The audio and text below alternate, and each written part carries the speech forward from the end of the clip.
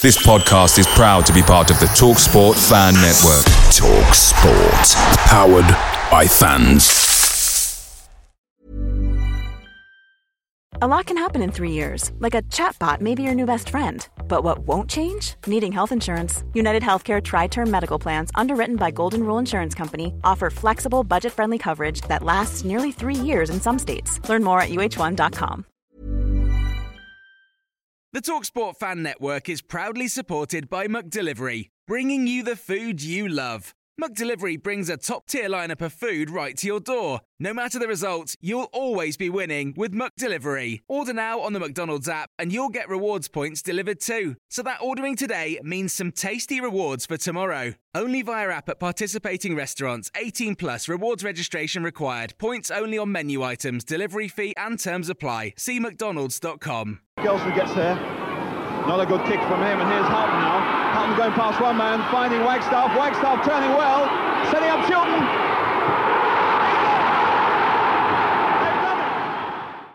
Hi guys, welcome back to Hull and Back podcast. Today I'm joined by William Young and Nathaniel Whittor. You're probably wondering where Ant or Joel is. A little bit tied up tonight, so second time on the podcast, and here I am. So first of all, I would like to start by saying thank you to the sponsors. First, what I'm going to mention is Hull City Retro. Hull City Retro make phenomenal replicas of Hull City shirts. Whether they can go back as far as the 80s, I believe. Is that right, guys? So far, they've gone about that far back, yeah. Yeah, so some phenomenal stuff. And I know some of the guys in the team's already got some, and there's a lot across the social media network as well, and the fan base. I'm seeing a lot of them pop up on Twitter and stuff like that. So please do look out for them, and if you do, make a little purchase. The second one I want to speak about is Hull Badge Man. As you know, these are the guys that stand outside the stadium on the way into the grounds, and they're basically selling badges. As you can appreciate, during the pandemic, they wasn't able to do that. So they are on the up now, so it'd be brilliant if we could all pull together and help out there. Third one being the FIFA Factory. Myself at the helm of that. Basically just, if you enjoy playing FIFA, reach out to us. We're playing non-toxic style. So basically get involved. Coming up tonight, we've got a review of Hull v QPR, and then we'll be previewing Hull v Derby, and then we're going to finish off on a bit light-hearted and have a nice little chat about Tom Huddleston, who's returned. Tommy Huddleston. So happy. Without going into it too far, what's your guys' thoughts on the return? I'm going to go for a big thumbs up, right? Oh, all right. It's all right. It depends. We'll save it for later. So we'll start off by reviewing the game of Hull v QPR. Now, my personal opinion on this is it was a bit of a flattering scoreline for QPR. Felt like it was in the game for a lot of the time, and it was unfortunate, maybe not to lose, because they might have edged it, but to not at least score one or two, I think. But what do you think, Will? What was your thoughts? Similar echoes to yours, obviously, saying during the game, City were good. To be fair, if you'd have seen just the scoreline, you'd have thought, City were rubbish, they got hammered. It got a red card, simple as, got what they deserved. But the actual game itself was more than that. So like you say, City, before it was at 0-0, City had a couple of chances and looked really good. And it was a couple of set pieces that City just completely switched off on. That completely changed the game for them, because they didn't play badly, and QPR for the most part were kept at bay to an extent. It was just these set pieces that killed it, and as soon as Moncur got sent off, it was game over pretty much. I thought, like you said, I think QPR probably did edge it anyway, but 3-0 is definitely a scoreline that doesn't tell the whole story. Exactly, and I think when we mentioned the set pieces, it's easy to say that we was maybe a bit sloppy at the back, but you've also got to give a little bit of credit to QPR coming to us away from us and trying something like that, because it's not easy to off a set piece like that. Don't get me wrong, the shots maybe could have been better dealt with, and there's a deflection and stuff like that. But end of the day, they've tried something that's worked, and we kept them at bay in open play up until we were down to 10 men. So we've got to give credit to that, because as a new team coming up, playing against a team who's pit for being one of the playoff favourites, it's a great shout to be able to be that far into the game without conceding many opportunities in open play. So, what about you, Nathaniel? What do you reckon? What did you make of it? Well, it was a different sort of opponent to Preston because they were. I mean, I said on the podcast that they're just average, and we showed them to be average. But QPR are like a solid, well-drilled side with good players, and Johansson in the midfield was possibly their best player or one of them. Every time he got on the ball, and the rest of them as well, they just controlled the game really well. So perhaps not in like our tactics or anything, it looked like we were a division apart, but with how well QPR controlled the ball and the game overall, and used set pieces to their advantage like we did last year, I think it showed that they were a step up in class in some ways. And it was disappointing to lose 3-0. I don't know whether we deserved. Definitely not to win, and I don't know about a draw. I think QPR perhaps would have won the game anyway, but there weren't. I don't remember Ingram having to make too many difficult saves. There was one with his foot later on, but generally, I thought we controlled. Well, although QPR had maybe used the ball better, we weren't terrible. 3-0 definitely flattered QPR.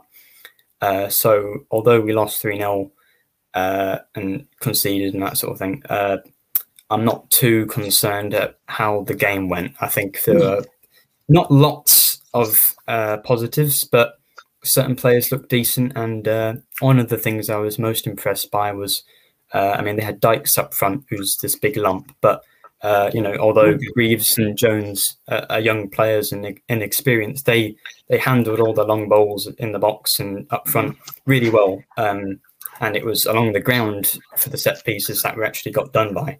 So, exactly. It's not, just those are strong, solid centre backs we've got, I think. Yeah, I couldn't agree more with that.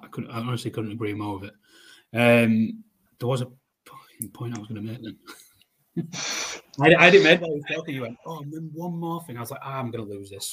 I think we probably went looking like the better, but I think when Smith had his chance at 1-0 that was cleared off the line, that was the point of any of them. That was the point, because I think if that goes in, we might have, because we was in the ascendancy anyway, we might have gone on to win it. But I agree with you for the most part. Apart from that, they were probably the better side. But it's a case of not taking your chances when you have them, and the opponent's doing that. I think you nailed it perfectly there in terms of we had the opportunity to score at what would have been the perfect times, just like QPR did, and they took their opportunities. We didn't. We had an opportunity to go 1-0 up. We had a chance to equalise, and if we'd have equalised, could have had another chance to go 2-1 up. The way the game was going, but it didn't work out that way. And unfortunately, that is the nature of the game at this level. I think one of the best things I saw online was someone said that's the most I've enjoyed a 3-0 defeat, because we didn't look like without a place. We didn't get dominated. We played worse and had a better scoreline in the past. So it might have been me who said that. Yeah, it could. Most have enjoyed a defeat, because the horrible cliche thing to say at the moment on all these podcasts is, "Oh, it was great to be back in the ground," and it was, because it's true. It would have been nice to see a score after so long, but we were close. And just want to touch on Longman's debut. He was okay. He had some nice dribbles, but the main thing about Longman was that when he came off and we brought Matt Smith on, that was when we looked way better. Yeah, not necessarily because Longman was bad, but I think it just having Smith in the midfield in his range of passing really helped. And it's a shame he couldn't score. It wasn't like for like. It was because we moved Moncur out wide and Smith was in the midfield position instead. Yeah. I think what I was going to go on to next was who really stood out for you. I know we lose 3-0. It's difficult to sometimes pick a player out as to who stands out in a game where you lose. But we've already mentioned this isn't a game where you lose and you walk away with your heads down thinking there's a lot to change, because it was a good performance besides the goals. So who really stood out for you, Will? Matt Smith, going back to him, Matt Smith for me. Having not really seen him to that point, we obviously got a brief bit of a cameo in the last couple of games, but I thought on the ball he looked great. He looked really. You'd think he was older than he is. Yeah. The way he plays, he seems to have a wise head on his shoulders. It might be years, but you get little snippets of Phil Foden in there, don't you? Like, I know. No, I get what you're saying. He's got a similar because he obviously he's from Man City, so he's gone through the same sort of academy and system and training. So I know what you're saying. I know you don't mean he's Phil Foden, but he's got that technique, that similar sort of technique. You can see that he's probably watched Phil in training and gone, do you know, that could work for me. That's a bit like me, and obviously Phil's developed that from taking little nuggets from every other players he's played with in the past as well. But what was your thoughts on the red card, Nathaniel? Well, I mean, I was there, and I mean, I'm not a referee, and I wasn't thinking as soon as it happened that it's a red card. But as soon as the ref blew his whistle, I knew he was going off just because of like the strength of the tackle. And you've seen it lots of times before. You know, there's a player who's got the ball and he loses it perhaps when he shouldn't, and he's desperate to get it back. So you lunge in desperately, especially like 2-0 down, that desperation to kind of get back in the game. And he's just gone in a bit too strongly. And it's a real shame because I think he was my standout player. Maybe not lots of end product, but, you know, some of his quick dribbles to kind of get past players and like ball rolls and that sort of thing. You know, I'm amazed that he was from like Luton. You'd think he was from like, he's like some Portuguese, Brazilian Ronaldinho. Not quite that good, but like we're comparing our League One average players to a lot of world-class players at the moment. But that's, you know, of course, a good sign. But yeah, I thought it was a red, and it was a real shame because I thought he played not amazingly, but I think he's a very solid acquisition. It's a shame that we're going to have to, replace him because he was already a replacement for Honeyman, really, in terms of just who's playing. I mean, me personally, I struggle with it a little bit, and I get real panicky with little bits in terms of football. So I think I mentioned this to Will at the time because Jordan Kerr at the time, he's got the ball, he's trying to break onto the edge of the box, and he's had a drag on the back of his shirt. Now that drag on the back of his shirt, he's lost a yard. So he's got to, and if he wants to win that ball, then he has to dive in for it. You don't condone diving in. However, the opponents have gained an advantage from doing something with a bit of malice or dirty or however you want to word it. They've gained an advantage from that. He's then trying to recoup that disadvantage. That's the way I look at it. And I think, well, if they'd give that little foul first, which they didn't give all game anyway, because there seems to be this hiatus in football where it's a man's sport. You should let these little pushes and niggles and stuff like that. But you gain a massive advantage by it. And for me, that really annoyed me because as soon as the drag back's done, it should be a foul, and anything after that's null and void. Do you know what I mean? However, it can't. Don't get me wrong; it does seem like a violent challenge. And if you'd have had a big meal beforehand, you know, you could have brought up your lamb gyros or anything. So, it's one of them challenges. I think if that happened on the edge of his own box, I'd be kind of more sympathetic. But it was the edge of the QPR box, so I think it was just sort of needless. You know, you're 2-0 down, 75th minute, was it, or 70th, something like that. He doesn't really need to do it, but I mean, I guess it's heat of the moment, isn't it? Yeah, one thing though that I was impressed with Moncur, that although he was playing that 10 role or like the more attacking midfielder, he was like Honeyman last season. He was winning the ball back as well. Which was really good to see. And I think one of the main strengths last season, that the midfield tackled the ball, whereas when we got relegated, never happened, ever. They just walked through. But this year and last year, that doesn't seem to happen. And Moncur's kind of doing what Doherty and the midfield last season did so well. So that was impressive as well. But it's just a shame that it was a red card at the end. It does great link-up play. And I think I was in one of the group chats last night, and again, you're going to laugh at the name that I'm going to compare him to. But in terms of a little bit further up, you see a lot of similar likes in terms of how Henderson plays. Do you know Jordan Henderson for Liverpool? The work rate, He goes under the radar, but he's a little bit further up than Jordan Henderson. So whenever someone's under pressure on the ball, Moncur is always there ready to receive a pass, which is a lot like Jordan Henderson. And then with that ball, he don't just waste it. He don't go, well, I'll take the pressure and then I'll mess it up. He looks elsewhere and he'll play a pass that even you don't see and you go, oh, well, fair play, mate. thanks for doing that. And that is consistent. And I've only seen him play for 2 games now, but I've seen it consistent through them games. So for the next 3 games, I think he's going to be a big loss. I think he's a contender for keeping his shirt full time. Yeah, once his suspension's over, I think he'll be back in the side. Not a bad midfield, Foden and Henderson, is it? No, exactly. How did we live with them? Look at me building a fantasy team. Well, I mean, to be fair, Nathaniel, you also put Ronaldinho in there. I know. That's an even better midfield, isn't it? Very expensive. I said McGuinness is like Benzema last week as well, I think. So it's not a bad squad. He's our new Marlon King, isn't he? That's realistic.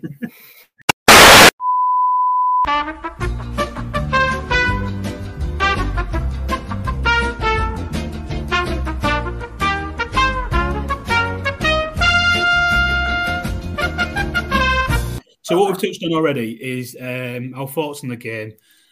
We basically summed it up in it. It's the best defeat. We enjoyed the defeat despite the scoreline. In terms of who stood out, we all kind of went for Jordan Moncur and Matt Smith. We enjoyed them despite the red card.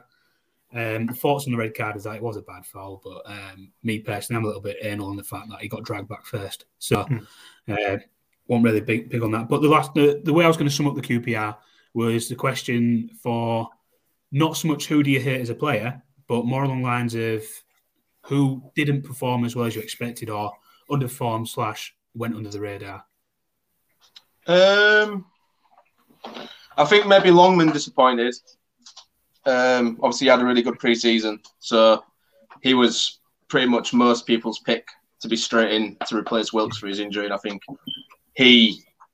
I don't know, obviously, if he maybe suffered a bit more with COVID than McCann expected him to, and he just looked a bit leggy. I think he had a groin injury as well. Yeah, I think he went off with a groin injury, but he looked tired anyway. He didn't look match sharp. I don't know if I want to say not match fit, but he didn't look sharp at all. So obviously maybe Longman would be a contender, but for the full game, probably Ingram. I think the first goal was a little bit disappointing to concede. Ingram's usually quite solid in those situations. I mean, to be fair, the entire defence needed to turn on for both the set-piece goals, and maybe he was unsighted for the first goal and being a bit harsh, but it's a set piece, so everyone's back there, and if you see, even at 1-0 down, we've got everyone back. So the full team's got ownership there, I think.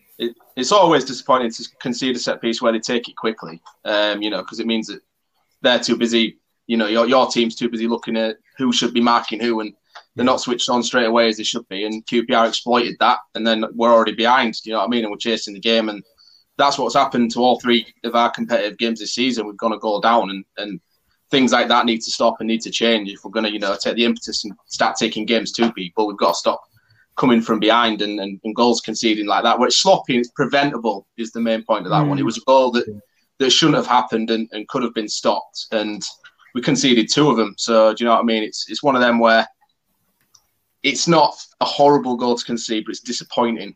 They'll learn from it. It's a young squad. They will learn from it. And we played well.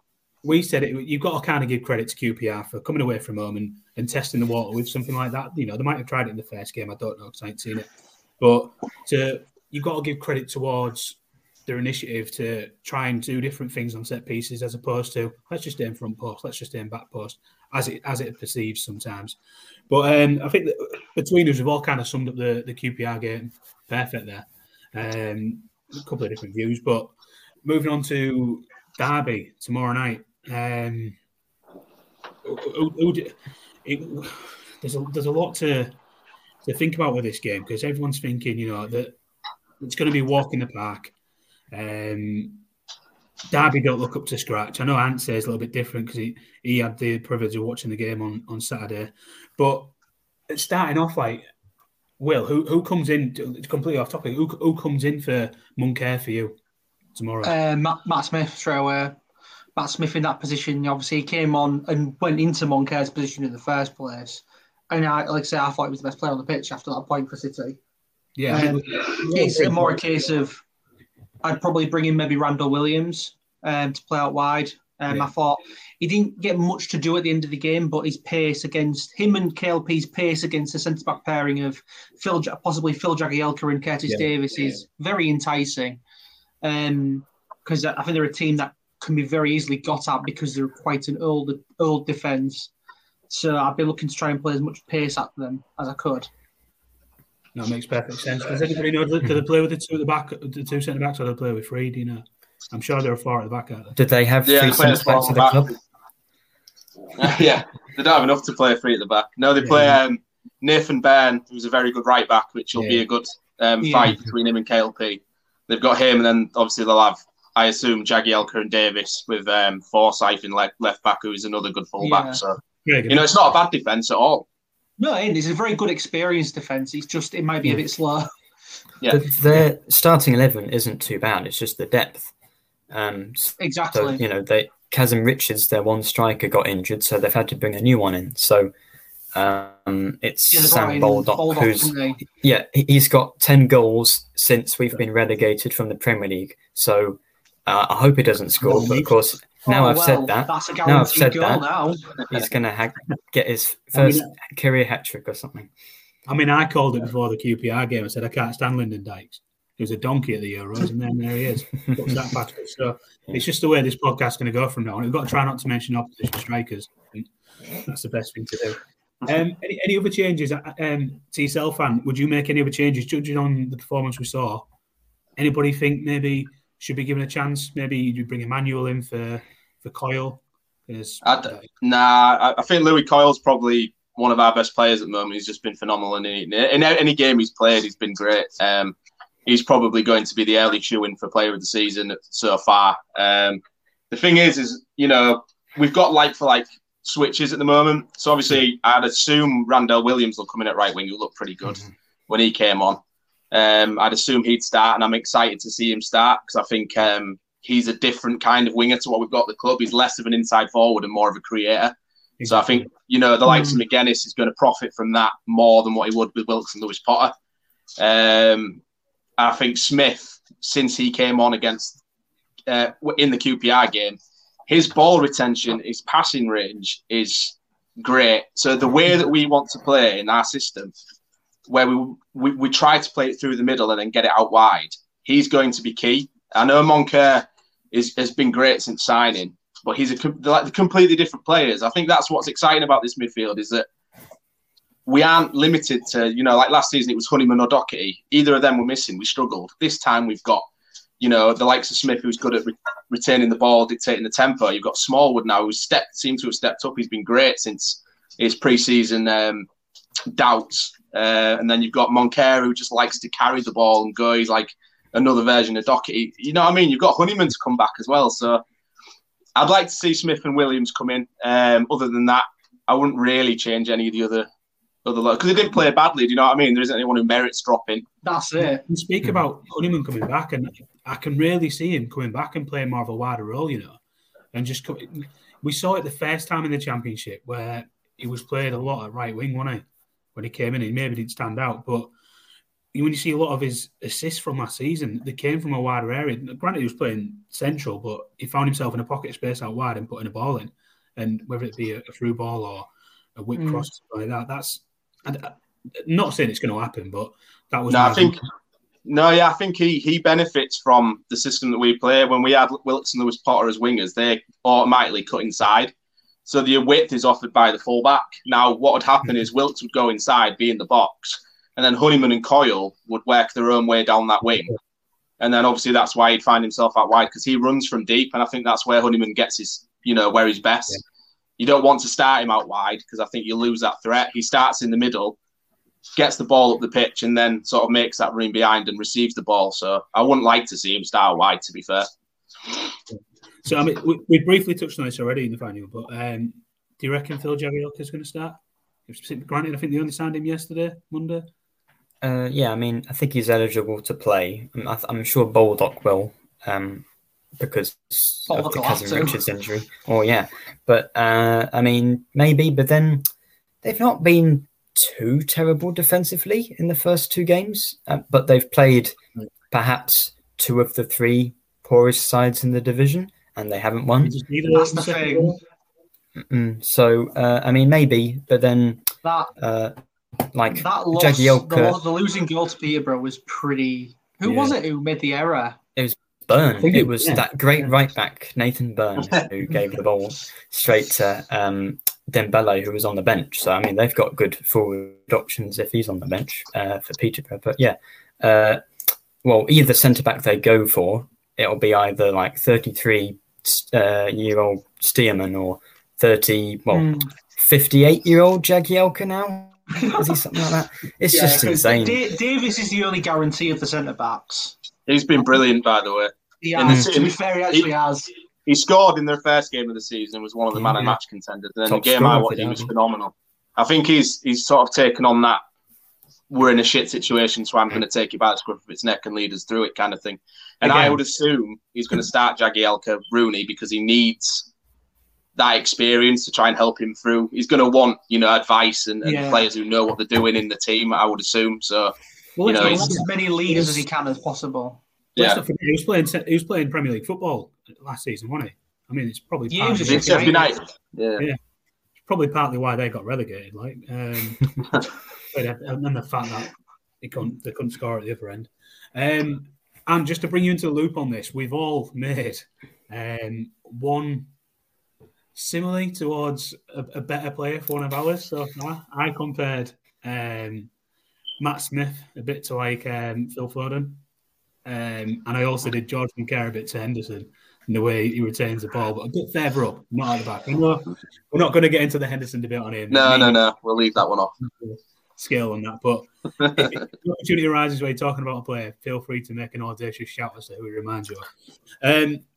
The question to everyone. So, who's going to be key to unlocking the Derby defence? We've spoken about the quality of experience that they've got at the back is going to be brilliant. So, who's key for us in terms of unlocking that defence? Anyone can run. To be fair, I think KLP is the one. He is, but it's getting that service into KLP, isn't it? So you've got to look at your midfield. I mean, the likes of Doherty is, who doesn't really get mentioned in man of the match status, but he's always consistently one of our better players, and that's why he probably doesn't get mentioned. He's the kind of guy who takes the ball forward, and in the absence of Moncur, is probably going to prosper a bit more because then he's going to have Smith as that safety net behind him with Smallwood. So you're going to look at the likes of just whoever can supply. I mean, you're looking at Smith to do them passes in behind for the likes of KLP now, and Williams might have a good shout, to be fair. Like I said, McGuinness loves them balls into the box, and Williams likes a good cross. So I think a game like this would have suited Malik Wilks. And I'm not Malik Wilks' biggest fan because he does like to have an extra touch. And in these sort of games, you want him to kind of draw that defence out because I can imagine they're not going to be that high up. They're going to be deep. So you're going to want to draw them out. And people like Matt Smith, Malik Wilks, and George Moncur as well would have been brilliant in this situation. Just take a little extra touch and make the defender think, I've got a chance there to take that. And that's where the windows of opportunities come from. And anything to add on that? I think no, go on, Will. No, I think I completely agree. To be fair, that's probably the best way of getting through to it. Because, like you said, they will play deep. I'll be surprised if they don't play deep. Because I imagine if they do play a high line, they're going to be incredibly vulnerable to our attack. So I would imagine at this moment in time, Rooney will probably be happy with a point coming away from us. Yeah. After how Peterborough went in particular, I think he'll absolutely want to avoid defeat. We've got to remember they've gone 1-0 up in both their games so far and lost. Drew one and lost one. We've gone 1-0 down in both ours, won one, lost one. Yeah, that's interesting.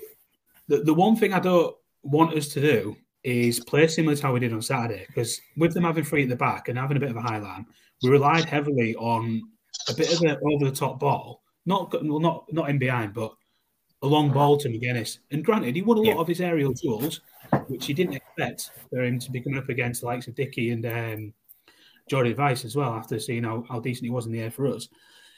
We just don't want to play that style again because he will. I can't see him beating Davies and Jagielka on the regular. On the consistent. He had no support either. Yeah, he did do well in the air, but we didn't get the support.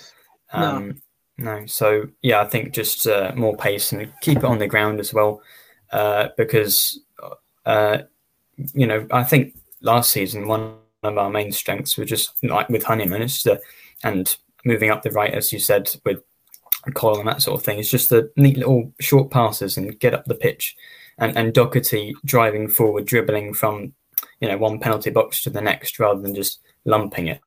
And we should have more of the ball perhaps if Derby are going to play a bit more defensively. So I think it'll be a different sort of style to how we went against QPR.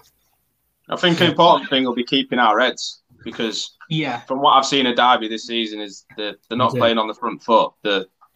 We struggled last season trying to break defensive teams down. We wanted teams to come at us so we can counter-attack them. That's our strength. And I'm thinking, if you get to half time, it's 0-0, and the fans start getting a bit itchy because we've not scored a goal against this crap Derby team, etc. It starts feeding onto the players, and if we go a goal behind, it's going to be hard to try and recover that. I know in both the games Derby have done, they've gone a goal up and lost it or drawn it in the end, but it's another situation that you don't want to be in. So we have to start well. We have to really get at them and have them, thinking, oh crap, we're going to be in for a tough afternoon here, because we can't be letting them sit behind the ball and us just play it the way that they want us to. We've got to start probing, asking questions, and then passes in behind, which I think the likes of Smith will do. Getting KLP behind and having Ben, thinking, oh crap, I'm in for a tough night here. That'll be important. Yeah. As Nathaniel mentioned earlier, their strength in depth is non-existent. So when it gets to about an hour, 70 minutes, if they are going to be playing a defensive style and we're going to be holding a lot of the ball, they're going to start to tire, and they're not going to have the replacements, to fill up the quality again. Replacements. Yeah. So I would hope that we get something relatively early to sort of force them into being more proactive and tiring themselves out quicker. Mm-hmm. Exactly. We'll see that this is their fourth 90 minutes coming up in the space of 10, 11 days. So if you're using the same team in and out, there's no time for recovery in there, not to recover to 100%. We're hopefully going to be taking advantage of some tired legs on there, much like we saw ourselves when we was in the Premier League. Steve Bruce left and we had that bare 11. So I can see some sort of signs to that, but we managed to plug on for about 5-6 games, but we didn't end up playing Saturday, Tuesday. So it'll be hopefully a little bit better for ourselves. But to sum up on Derby, the preview, what's your score prediction and goal scorer as well? 2-0 City. Who's scoring? McGuinness and Doherty. Chappins? Oh no, 30-yard thunderbolts. Oh yeah, we're expecting that from McGuinness anyway. What about you, Ant?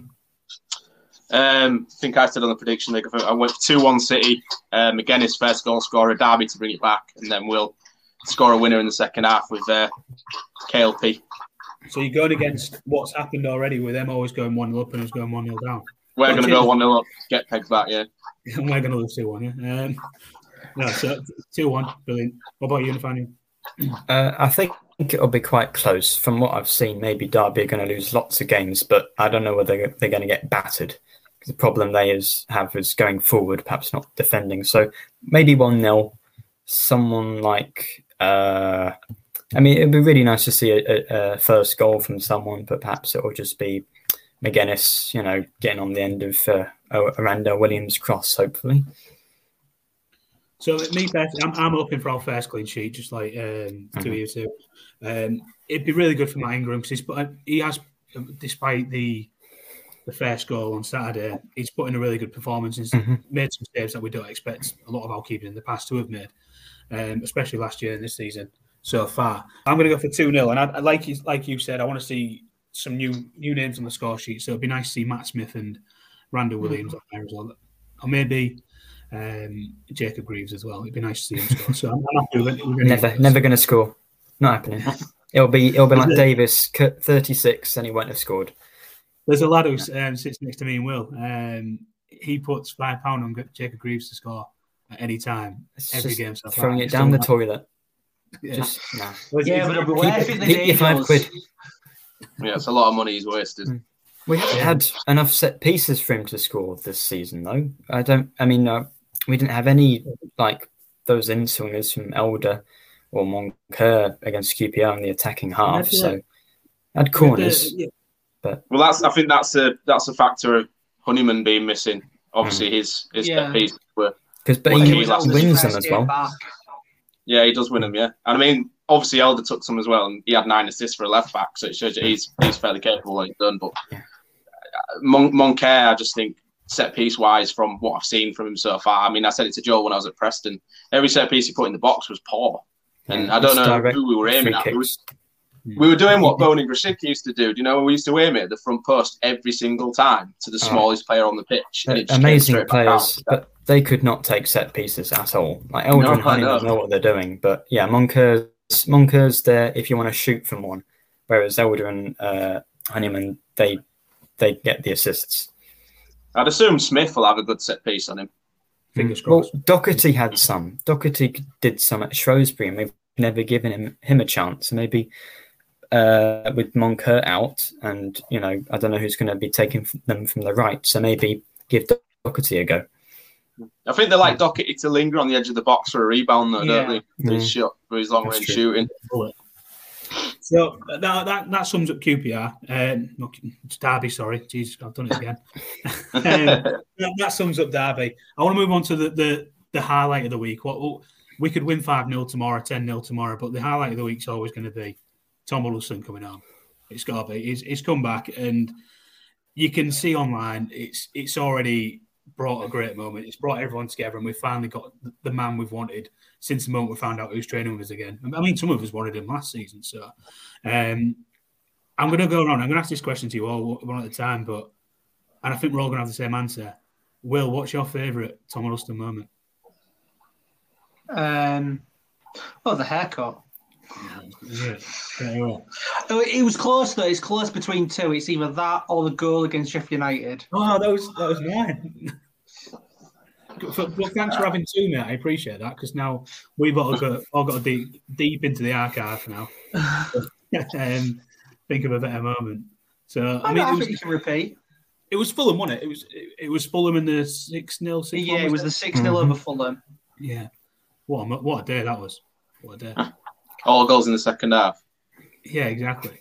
And what about you? Thinking back to it, we just mentioned yours there with the Fulham goal. Yeah, mine was the Sheffield United one. I think it was, we're not used to seeing Huddlestone move like that.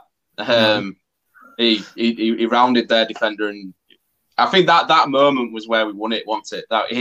The euphoria when he scored that goal, and with it being Huddlestone as well, he was just, and being at Wembley, the occasion, FA Cup semi-final, it was just, I mean, I loved the goal at Fulham, and his performance at Fulham, to be fair, was brilliant. You remember the free kick he tried from like 40 yards and it hit the bar. And Fryer put in the rebound. Yeah, I mean, the guy's just got phenomenal technique with that sort of drilled shot that he does from range. It looks like it goes so slow, but it's so drilled, isn't it? It's just, I don't know how he wraps he's just sort of laces, he knuckleballs it almost, doesn't he? And it just stays at the same trajectory. It don't go higher or lower. It just bullets in. But that Sheffield United goal, I think, is my favourite.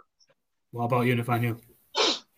Yeah, I think it's the same. I mean, that goal was, because Sheffield United were defending really well in that game, and we just needed that a bit of quality that they didn't have.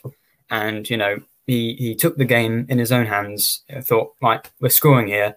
Great 1-2 with another City legend, David Myler, who we'd love to have back as well. But yeah, and hopefully if you can do that same sort of quality, just a little pass. And, he didn't need his pace for that goal because it was just perfectly weighted. I mean, it was a fantastic goal, great moment. And, he's sort of cemented himself in whole City folklore with that goal. 100%. I mean, I think there's at one point he does a little drop of the shoulder as well. And it all looks just so smooth. And we got so used to seeing him being so good with both feet. And a lot of the times when he tried his shots, it was on his right foot. And I think we can all agree a lot of them wasn't on target. But you can tell if it was on target, it was going in. But that one was a left foot curl, wasn't it, if I remember right? Yeah, finesse. So it was on what we thought was his weaker foot, and he just binned it. But now I've had to dig deep into the archive. I think a little bit off topic with Tom Huddlestone, it'd be the moment he brought to us all, and it's arguably one of my best chants, and it was Tommy Huddleston. That was a great. During the time, I was going to a lot of games, home and away, and that was a regular chant throughout. So I enjoyed that moment. What do you think he's going to bring to the team, Will? I think he's going to bring a lot of knowledge and experience of his technique and his passing of the ball. And I think he'll do more good. I think he'll do all right if he's playing, but I think he'll do more good off the pitch than on it. So I think what he brings to the team in terms of his experience already with the club, what he can teach the younger players already at the club and improve those players, I think will be incredibly vital. Yeah. And I mean, you can already kind of see it with some of the ways at the back. Like, I don't remember Richie Smallwood ever making a pass like he did in the Preston game ever before Huddleston started training with us. Back to Ingram. Yeah. Teaching a dinosaur there, isn't he? Of course they made that. Eh? What about you, Anne? What do you think he brings? And if he brings something, does he start? Well, when we were first linked with him, there was a lot of people who said, we don't want him. He's old. He's past it. It's too slow. Which I don't know why that's ever an argument. To be fair, the pace is a thing, but it depends in what role you're using. If you're using a midfielder that needs pace, then obviously you're not going to play Huddleston in that role, are you? Huddleston's a deep line playmaker. He's not going to be a defensive midfielder like Smallwood is, but if you're going to have a game where you're going to expect to have a lot more of the possession, you're going to play Huddleston over like Smallwood. Smallwood would play in a game like Preston away where we need a bit more grit to win the ball back. He'd probably work really well as a sweeper. Well, yeah. That's what he's not the best defensively is your only issue there. His strength is his passing and his ball retention. So, spraying them long diags. I think the players like Jacob Greaves and Jones who play them long diags in for the likes of Lewis Potter and Wilkes on the wing that they were doing last season, I think he could probably teach them a technique with his, that can help them a bit better, improve their passing and improve them as a player. And let's not be daft. I mean, if you watch his interview, he's here to play. He's not here to sit on the bench and be a mentor. He said himself he could quite easily have just called it quits, started doing his badges, gone into the media and whatever. But he wants to go out there and prove that he's still got it. He's probably a bit hurt that he had a year without a club. I think he probably started doubting his own ability and thinking, why don't the club want me?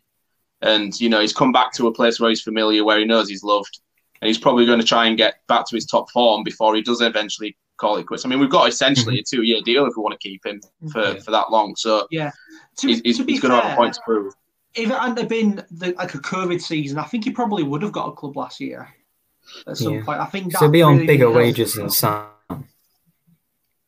Yeah, I mean, I assume he's taken quite a pay cut to come to us because I can't see us if we weren't willing to pay Reece Burke's wages, and we definitely weren't going to pay what we'd all assume he was on. So I imagine he's on probably similar to the rest of the squad. That could say a lot about how much he wants to play as well. That he's not really bothered about how much. It came across in his interview though as well. It came across in his interview like he just wanted to get down to playing, and the first thing that he heard on his interview was.